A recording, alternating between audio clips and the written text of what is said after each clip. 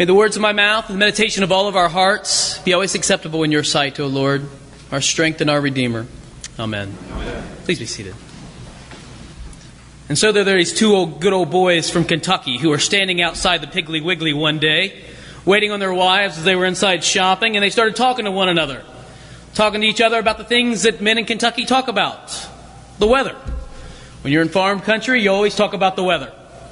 And after the weather, they talked about other things that men in Kentucky talk about, like tobacco and cars and horse racing and all the important things of life. But on this particular day, the women must have also been inside talking because it took them longer than usual. And so, running out of conversation topics, one of the men says to the other, "So you a Republican or Democrat?" The other guy says, "Well, to tell you the truth, those terms aren't even relevant anymore. Today you say, are you a conservative or a liberal?" The other fellow says, "Well, what in the world does that mean?" He said, "Well, the best I can explain it to you is the way it's been explained to me. Something like this. Suppose you was walking by a lake one day, and about 50 foot out in the lake, you see this man who's drowning, screaming for his life. Now, if you was a conservative and you walked by and saw that, you'd take a 25-foot rope and throw it out to him, proving that the man could swim the first 25 feet and save himself. And then you'd help him out. But if you was a liberal, you'd take a 50-foot rope and throw it out there. And then you'd turn loose your end and run off and do some other good deed." You know, as I thought about that story, I thought that, some of the problems in our country that we think about, some of the perilous things that we have to face, rising national debt, 2 wars, all sorts of other issues, an economy that's on the brink of destruction, moral decay, all the things. I'm not really worried about those issues so much as I'm worried about the lack of people to save us from them. Who's going to rescue us from these perilous times?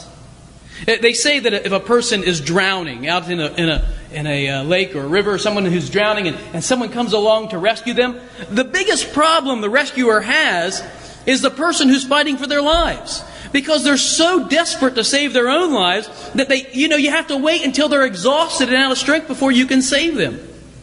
And so, I think it's kind of funny that the thing that you most want in a situation like that is to be saved. And the thing that fights against that is your ability to try to save yourself. I really admire people, and perhaps you do too, who are rescuers.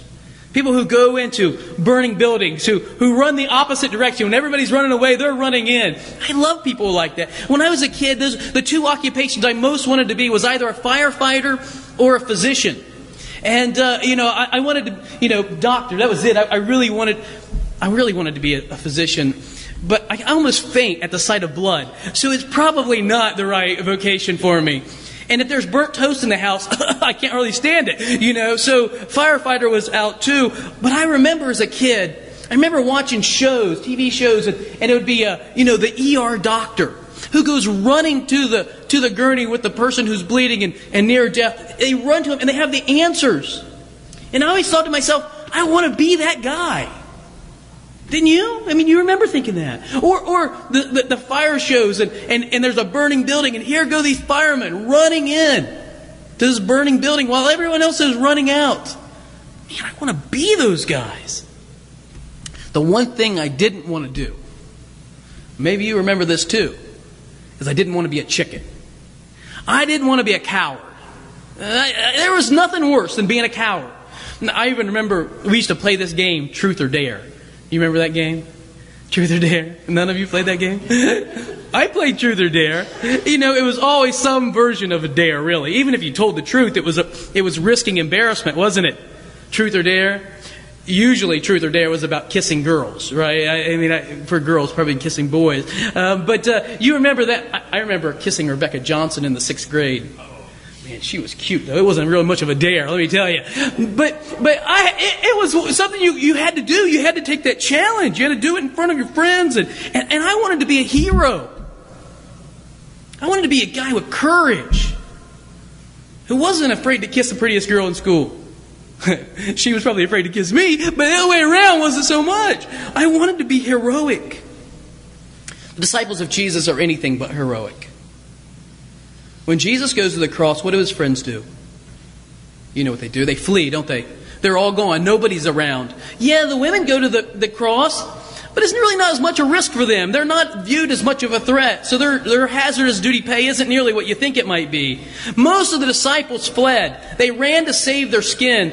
In fact, in the gospel lesson, you heard it, didn't you? They're in a house with the door tightly locked because they were afraid. Phobos in Greek. They had a terrible phobia. They had a phobia that there was somebody who's going to come knocking on the door saying, "Hello, we're here to arrest you." They saw the Lord Jesus on a cross, and they knew that there were 11 other crosses waiting for them. And no one wanted to be the first one to get on that. They were terribly afraid. And so we find this house. 10 of them are gathered. Maybe some others. Seems like some women were there. Mary Magdalene, for sure, had come just in the verse before. A crowded house, I'm sure. A locked door. No one's getting in. No one's going out except Thomas.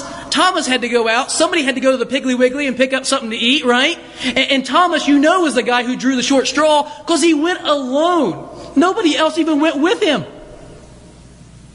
And the rest are all huddled in the house. Door tightly locked. And then Jesus shows up. John wants us to see this. Door is tightly locked and Jesus is suddenly in their midst.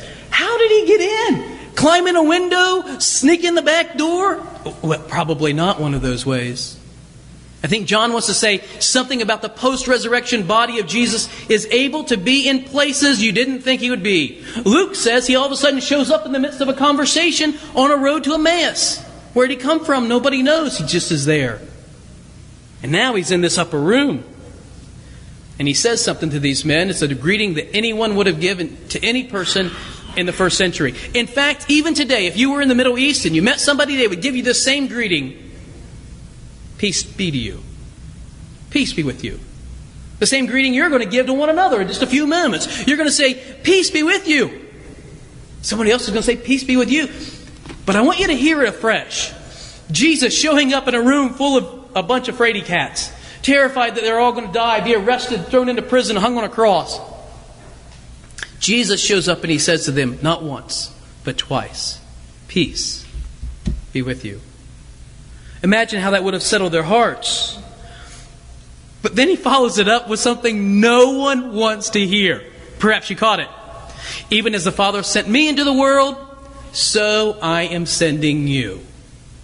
Remember, upstairs, locked door, afraid to go out. I'm sending you into the world.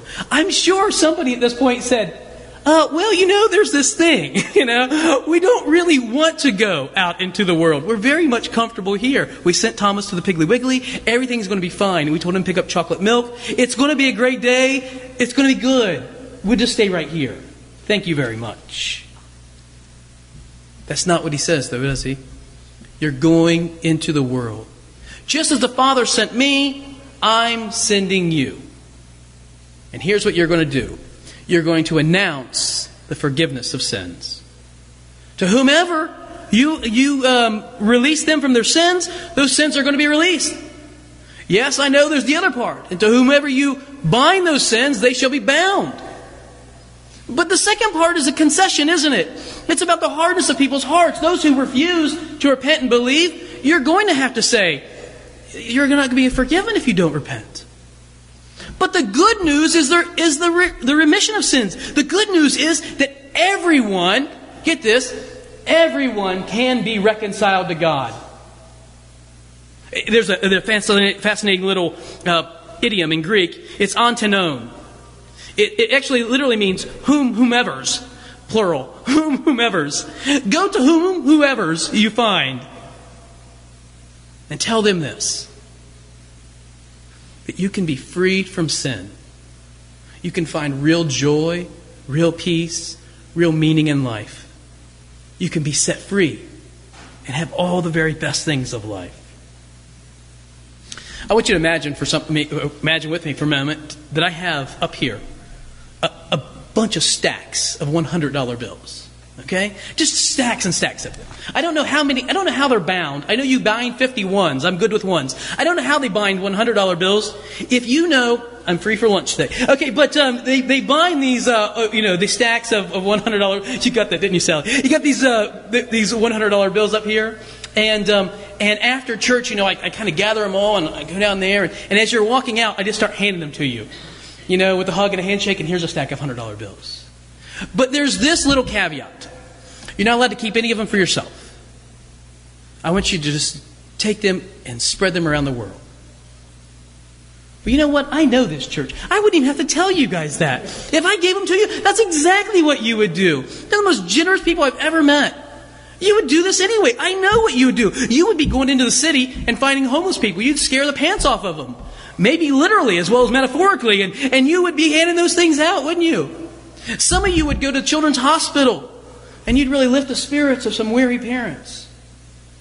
Some of you would probably go to college campuses, make some kids' day, make some bartenders' day. It'd be a real happy day on the college campuses. Some of you would fly to a foreign country. You'd rescue some orphan kids. You'd relieve some families who are struggling with diseases like AIDS or malaria. You'd help them dig wells so there'd be clean water in villages where people are dying because they don't have clean water to drink. I know what you would do with it. I wouldn't even have to tell you. Because you're already doing these things. But I wonder, what would you do if you had something even more valuable than money? You see, if you had something even more valuable than money, I don't think you'd have to be told what to do with that either. Amen.